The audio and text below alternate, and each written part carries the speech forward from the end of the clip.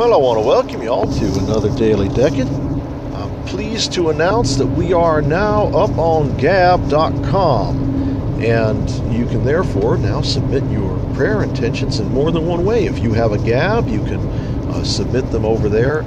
It's just at the Daily Decade, the same as it is on Telegram. I try to keep things nice and simple, and you'll see that up over there. We're going to see if we can't get something off the ground over on Minds and other platforms. We're looking around to see what other platforms we won't want to get on. But right now it's Telegram and Gab. I've heard things about vKontakte, which is apparently the Russian Facebook. I don't know how reliable that is, but it seems like certain people are present on there. It's difficult to say exactly where we'll be that all of our audience will also be. So we're out there and trying to expand our audience to other places, and we'll keep opening things up. I think I may need to get a few more people to help out with running all of the different things, but it'll come in its own due time. The growth has been pretty spectacular, I have to say, in the past 6 months, and hopefully it will continue to be that way. If you're finding what we're doing here helpful, I encourage you to spread it around to other people, and of course you or anyone who listens and ends up listening can write in intentions to Daily Decade Requests. That's Decade, D-E-C-A-D-E, requests in the plural at protonmail.com.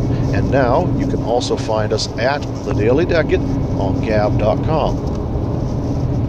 I don't have any intentions today, so I want to continue to pray our intention for the healing of Holy Mother Church and for the protection of everyone who is fighting the good fight against heresy and error and infiltration and the destruction of the church by those who are deeply desirous to see our Christian lives disrupted. And we see that most obviously in the Roman Catholic Church, being Roman Catholic. But there are those who also want to lead other people astray in other ways as well. We'll talk a little bit about that in the reflection today. But I want to pray for anyone who is working to defend and uphold orthodoxy with a little o against the heretics and against the modernists and against any infiltrators who are seeking actively or even unintentionally to do the devil's work. And of course we are praying for this very same thing. In the exact words of the intention are for the healing of Holy Mother Church and for the conversion of the heretics who are permitted to afflict, torment, and persecute those loyal to her. That's the intention that we have with the novena to Our Lady of Lourdes, which is ongoing. We are on our third day of the novena today. And as I'm recording this, we should have a post going up reminding everybody that we're going to be praying it again tonight at Compline, and then you'll see something crop up I'll make sure that something gets posted to the Telegram page reminding everybody of what the actual prayer is, since this is one of those novenas where the prayers change every day. There's a prayer that's said every day, and then there's a prayer for each individual day as we go through the 9 days up to February 10th. Compline on February 10th is when this ends, the day before the feast of Our Lady of Lourdes. And I really do encourage you to participate in that. So let's go ahead and put ourselves in the presence of God and turn our minds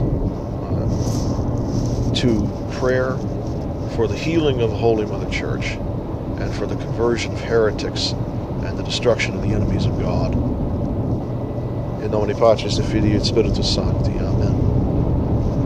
Pater noster, qui es in celis, sanctificetur nomen tuum. Adveniat regnum tuum.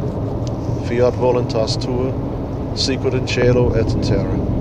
Panem nostrum quotidianum da nobis hodie, et dimitti nobis debita nostra, sicut et nos dimedibus debitoribus nostris, et ne nos inducas in tentationem, sed libera nos a malo. Amen. Ave Maria, gratia plena, Dominus tecum. Benedicta tu in mulieribus, et benedictus fructus ventris tui, Iesus. Sancta Maria, Mater Dei, ora pro nobis peccatoribus, nunc et in hora mortis nostrae. Amen. Ave Maria, gratia plena, Dominus tecum. Benedicta tu in mulieribus, et benedictus fructus ventris tui, Iesus. Sancta Maria, Mater Dei, ora pro nobis peccatoribus, nunc et in hora mortis nostrae. Amen. Ave Maria, gratia plena, Dominus tecum. Benedicta tu in mulieribus, et benedictus fructus ventris tui, Iesus. Sancta Maria, Mater Dei, ora pro nobis peccatoribus, nunc et in hora mortis nostrae. Amen. Ave Maria, gratia plena, Dominus tecum. Benedicta tu in mulieribus, et benedictus fructus ventris tui, Iesus. Sancta Maria, Mater Dei, ora pro nobis peccatoribus, nunc et in hora mortis nostrae. Amen. Ave Maria, gratia plena, Dominus tecum. Benedicta tu in mulieribus, et benedictus fructus ventris tui, Iesus. Sancta Maria, Mater Dei, ora pro nobis peccatoribus, nunc et in hora mortis nostrae. Amen. Ave Maria, gratia plena, Dominus tecum. Benedicta tu in mulieribus, et benedictus fructus ventris tui, Iesus. Sancta Maria, Mater Dei, ora pro nobis peccatoribus, nunc et in hora mortis nostrae. Amen. Ave Maria, gratia plena, Dominus tecum. Benedicta tu in mulieribus, et benedictus fructus ventris tui, Iesus. Sancta Maria, Mater Dei, ora pro nobis peccatoribus, nunc et in hora mortis nostrae. Amen. Ave Maria, gratia plena, Dominus tecum. Benedicta tu in mulieribus, et benedictus fructus ventris tui, Iesus. Sancta Maria, Mater Dei, ora pro nobis peccatoribus, nunc et in hora mortis nostrae. Amen. Ave Maria, gratia plena, Dominus tecum. Benedicta tu in mulieribus, et benedictus fructus ventris tui, Iesus. Sancta Maria, Mater Dei, ora pro nobis peccatoribus, nunc et in hora mortis nostrae. Amen. Ave Maria, gratia plena, Dominus tecum. Benedicta tu in mulieribus, et benedictus fructus ventris tui, Iesus. Sancta Maria, Mater Dei, ora pro nobis peccatoribus, nunc et in hora mortis nostrae. Amen.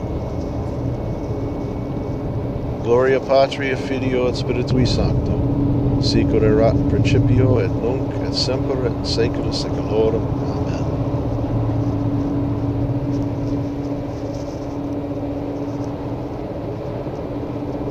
Salve Regina, Mater Misericordia, vita dulcedo et spes nostri, salve.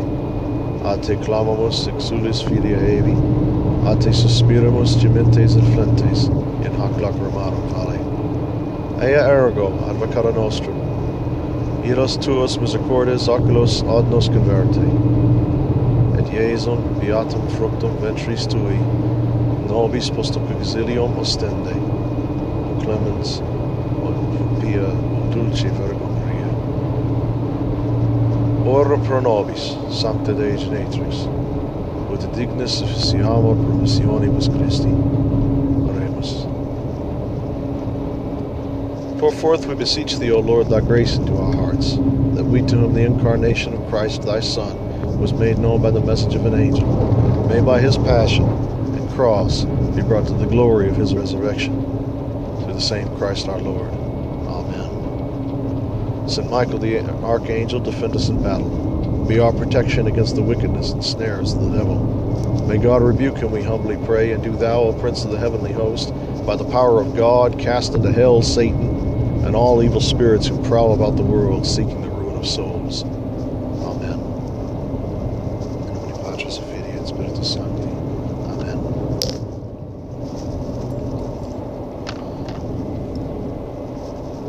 Well, we are drawing ever closer to Sexagesimus Sunday, which is the second of the 3 preparatory Sundays leading up to Lent. And Ash Wednesday will be on the 17th this year. I hope you all have your calendars marked and you're watching for it. You may also want to check around. I know for my own part, I save palms, blessed palms, every year. And I do know there's a lot of churches, because the way Palm Sunday was last year, we don't often think about this, but really our ecclesiastical year has a deep impact on everything that comes after it. And last year, you'll recall, Palm Sunday was something of a disappointment because of this cold that's going around and has turned the world on its head. And an awful lot of Palm Sundays were canceled. I know of 2 that happened, and that's of about 24 churches that I have some personal contact with, either directly or indirectly through friends. So there's a shortage of palms, and especially because now, increasingly, you'll have some churches that don't do palms, they do pussy willows instead. There's a couple of churches that I know of that do that. Most of them are Eastern, but there's quite a few of them. So, needless to say, we have a shortage. If we have a shortage of palms, then inevitably there's also a shortage of ash, since the palms are burned and then used the following year, connecting the Passion, the beginning of the Passion, with our penitence and the season of penitence leading up to it. And because this sacrifice is eternal and repeating, then inevitably that connection is maintained. If there's a year where there's very little palms, there's going to be very little ash. And with the new method of ashing that has been introduced by the Vatican in some places, I know there are some who are probably not going to, but most places will be doing the sprinkle rather than the impression of ashes on the forehead. The adoption of that method means they need more ash. So if you have palms lying around and you've saved them for a little while, I have plenty of palm crosses. If you have them, your church may be looking for them to try to produce enough ash to get them through Ash Wednesday. You may want to speak with your priest about bringing those in and having them reduced to ash so that they can make up the difference this year. And the worst thing that could possibly happen is that they have to mix, and I know there will be some churches that do this, will have to mix mundane ashes in with the blessed palms. So just a thought. I also was doing a little bit of reading in case you're interested in where all this comes from. I had been doing a little bit of reading on where this impression of ashes on the forehead comes from. And the people that are gung-ho for Francis's change, well, look, I know. He calls himself Francis, so that's how he identifies. I'll recognize how he wants to identify. For those of you, I think in the past I've gone back and forth on this one. Bergoglio or Francis, but whatever the case may be. Vigano says Bergoglio. That's good enough for me, so I suppose I should call him that. Whatever the case may be, this new order actually does have some precedence. The people who are shouting the most in favor of it say the rest of the world has done it this way forever, and it's just Americans complaining, and that's not actually true. The impression of ashes on the forehead has a great deal of antiquity, but apparently it was the typical way for women to receive ashes, because of course women have to cover their heads, and the distribution of ashes by sprinkling them on the veil, you don't get quite the same effect. It's not really covering yourself in sackcloth and ashes. And so the impression of the ashes on the forehead was a way to solve this problem with women. So they would receive their ashes, but the ashes would not be sprinkled on their veils or on their headscarves. Men, of course, continued to receive them on the top of the head until, I want to say, in the 1950s or 1960s, right before the Second Vatican Council, is when they started actually impressing ashes on men's heads as well. So what we're sort of turning to here in the return to a masculine way of receiving the ashes sort of reinforces the fact that women don't cover their heads anymore, which therein resides a major problem. But the reception of the ashes as a sprinkling is not new. That is old, and even in the United States was practiced for men up until about the middle of the 20th century. Just a little tidbit of information in case you're interested. Well, enough of that blather. Onward to what I really wanted to talk about today, which is a theme that I have returned to on multiple occasions, but is probably worth returning to now more than ever as we're entering into the penitential season of Lent, which is hatred. I want to talk about hatred. It is typical of anyone who has any kind of training in presenting the faith and doing apologetics to talk about, well, really anyone today, to talk about what a terrible thing hatred is, how unchristian it is to hate. And I want to contradict that. I have in the past and continue to. Scripturally speaking, we are called by God to hate. We must. Because where there is no hate, there likewise can be no love. Now, this has become something of a platitude now. That you love what you love, and in order to love what you love, you hate what threatens what you love. That's not quite what I'm talking about. I'm not talking about human hatred. But the Scripture tells us that we are called to hate the enemies of God. Have I not hated thine enemies? I have hated them with perfect hatred, is the passage from the Psalm. Perfect hatred. What an interesting idea, that we should hate with perfect hatred. And this is a subject too little touched upon, I've found, in a lot of sources out there, sermons, commentaries, what have you.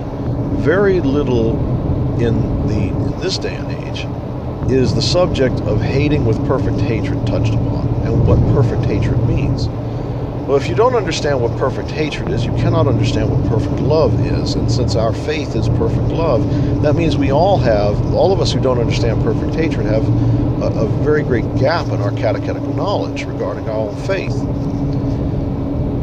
To hate with perfect hatred is to hate with the divine hatred. God hates. He must. Hatred is a necessary distance. It is an abhorrence, not a contempt, but an abhorrence of the thing which is hated. It's easy to spit anger at something. You don't necessarily hate everything you spit anger at, and rage and wrath and all those things. They have an attachment to hate, but it's not quite the same thing. The sort of spitting rage that people associate with hate is really a very human thing. That's deeply rooted in our own misunderstanding of how to be morally angry, to be righteously angry. We spit hatred. And in that regard, that is something to be avoided because it's so deeply passionate. Perfect hatred, rather like perfect love, by itself, is really a rather cold thing. You know, Bishop Sanborn is very fond of saying that love by itself is cold as ice. It is merely willing the good for another, and the will is a cold thing. Love, therefore, by itself is a cold thing. It requires piety in order to bring warmth to love. And I know Bishop Sanborn's a sedevacantist, but he's technically a sedepravationist, but I nevertheless encourage you to take a look at a couple of his sermons on the subject. They are very clarifying. hatred is the same thing. A perfect hatred, unlike love, which is perfected in the presence of piety with the warmth of love, perfect hatred is a cold hatred. It is the outgrowth or result of willing the good for another. To will the good for another means necessarily also to will the avoidance of evil or harm. Avoidance of harm insofar as that harm will not bring about good. People suffer and they grow in their faith as a result of that. To love someone means that you desire to see them grow from their suffering. Suffering is inevitable. You don't have to desire for people to suffer. Everybody suffers regardless of whether you want it or not. To love is to desire good to come from that suffering because you will the good for another. To hate perfectly is to desire the destruction of all of those things which bring about harm to another, which draw them away from the good. And therefore we are called on to hate in particular the enemies of God, the devil and his minions, who seek to undermine his grace, to offend him, and to mock and deride him through undermining the goodness and salvation of his creation. We know that God has a unique love for us, and that's the reason why he became man. God didn't come down to earth and become a gazelle, didn't come down to earth and become an elephant, he came down to earth and became a man. And that incarnation indicates a unique love that the creator of heaven and earth has for this crown of his creation, which is mankind. That which destroys mankind uproots it. That which cuts off access to the Almighty. Those things are things to be hated. To hate the enemies of God with perfect hatred, with a cold hatred that works actively to undo, undermine, and destroy everything that obstructs man's access to God. Inevitably, that's not something that you can do with an imperfect understanding of God. That's why hating with perfect hatred is truly the realm of the saints. By seeking sainthood and achieving higher levels of understanding and deepening our ties with God, drawing nearer to him, we come to a greater and greater understanding of what it means to hate. St. Thomas Aquinas writes that if you are not outraged or angry at immorality, this means that you do not have the sufficient appreciation for that evil to be moral yourself. It is immoral not to be angry when a great immorality is committed, because if you lack the anger, the outrage, what that really means is that you do not feel the hatred that God feels for evil. And so when we seek ourselves, we draw nearer to God in seeking this perfect hatred, inevitably we pass through various inferior forms and imperfect hatreds. But we should always be working towards the perfection of our hatred, so that we hate as God hates, coldly, not with the wrath and anger of man, but to feel a divine anger within us, a divine outrage that seeks to end things like blasphemy, that seek to glorify God by blocking the great evils. And that's why it's appropriate, for example, to hate abortion. This is just, it's a go-to example. It's a good, handy one, too.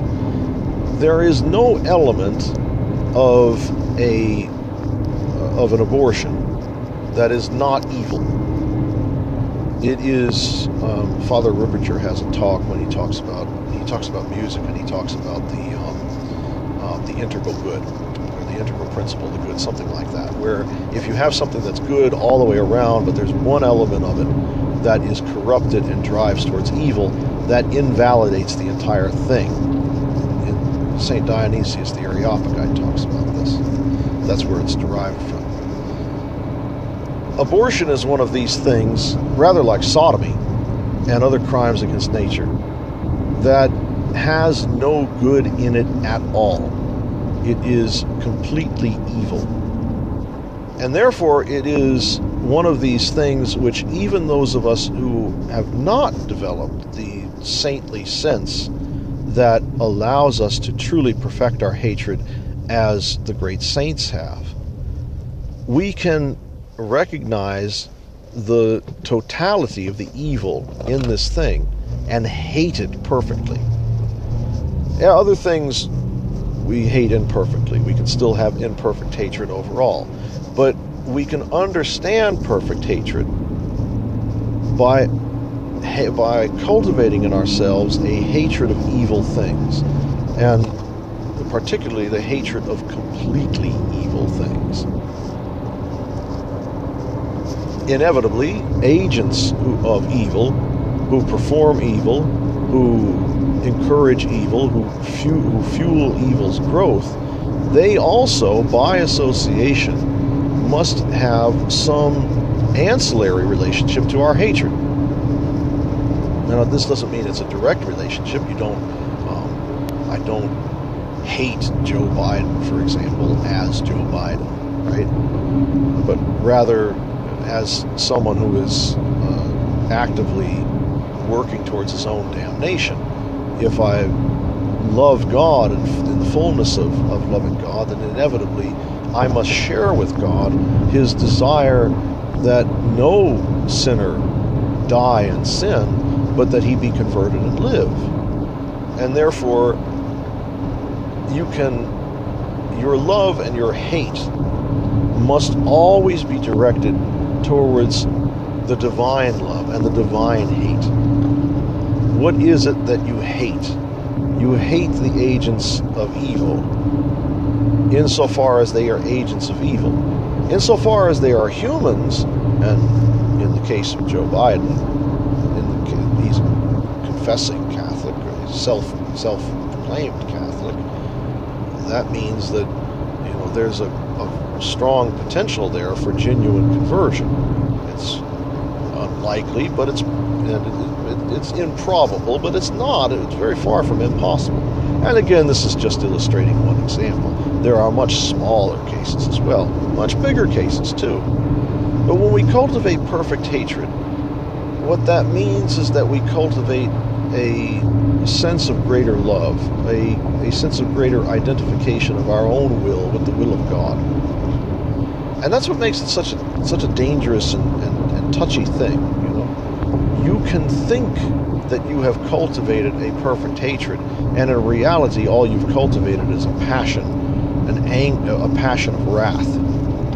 And you can give yourself over to certain concupiscences under the delusion that what you are doing is in the service of God. This spiritual delusion, there's a word for it in the East, it's called prelist. And it's a concept that I really wish would work its way into Western theology much more. It's important for all of us as Christians, especially coming into a season of repentance, when we are turning inwardly, when we are renewing the inner crusade that all of us should be fighting against the Saracen of the heart, to drive him from the holy places and restore Christ to his throne, to protect the spiritual impulses, these pilgrims that make their way to the temple of the Holy Ghost within us, from our minds and our will, from our intellect and our will. We are called upon to make of our will and our intellect interior Templars to protect these spiritual impulses like pilgrims, to become hospitalers, to care for and give protection to those graces, to cultivate the graces that we receive. We are called on to be great crusaders within our inner life. The goal of the Crusaders was to bring about unity of the faith and destruction of the enemies of God. And we have to begin within ourselves, and there's no better time to do that than Lent. So right now is the perfect time to begin to learn and to cultivate perfect hatred. And to begin by turning that inward, to do violence upon the enemies of God that dwell within your own heart. It's one of the things that Bishop Sheen said. He said two things that are relevant here. The first one is that our country is said to be suffering from intolerance. It is not. It is suffering from an excess of tolerance. And we tolerate too much in ourselves. That last bit is me, not Bishop Sheen. We tolerate too much in ourselves. And the other thing, he was asked, if I was asked what I felt religion was lacking today, I would say violence. We have altogether too little a sense of violence. The kingdom of heaven is a kingdom of violence, and only the violent shall conquer it. That's the crusade, the inner crusade. My prayer is for all of us, therefore, to take up the weapons of the inner crusade and to conquer by violence the citadels of our own concupiscence, to turn our hatred inward and to cultivate the perfect hatred of God. And in so doing, to grow in our love for God, to make ourselves and our hearts fitting temples where He is to be praised and glorified, fitting thrones where He may be seated, that He might direct all elements of our lives, that we may enjoy with Him the final triumph of His kingdom within ourselves, within the church, within all of creation. In the name of the Father, and of the Son, and of the Holy Ghost.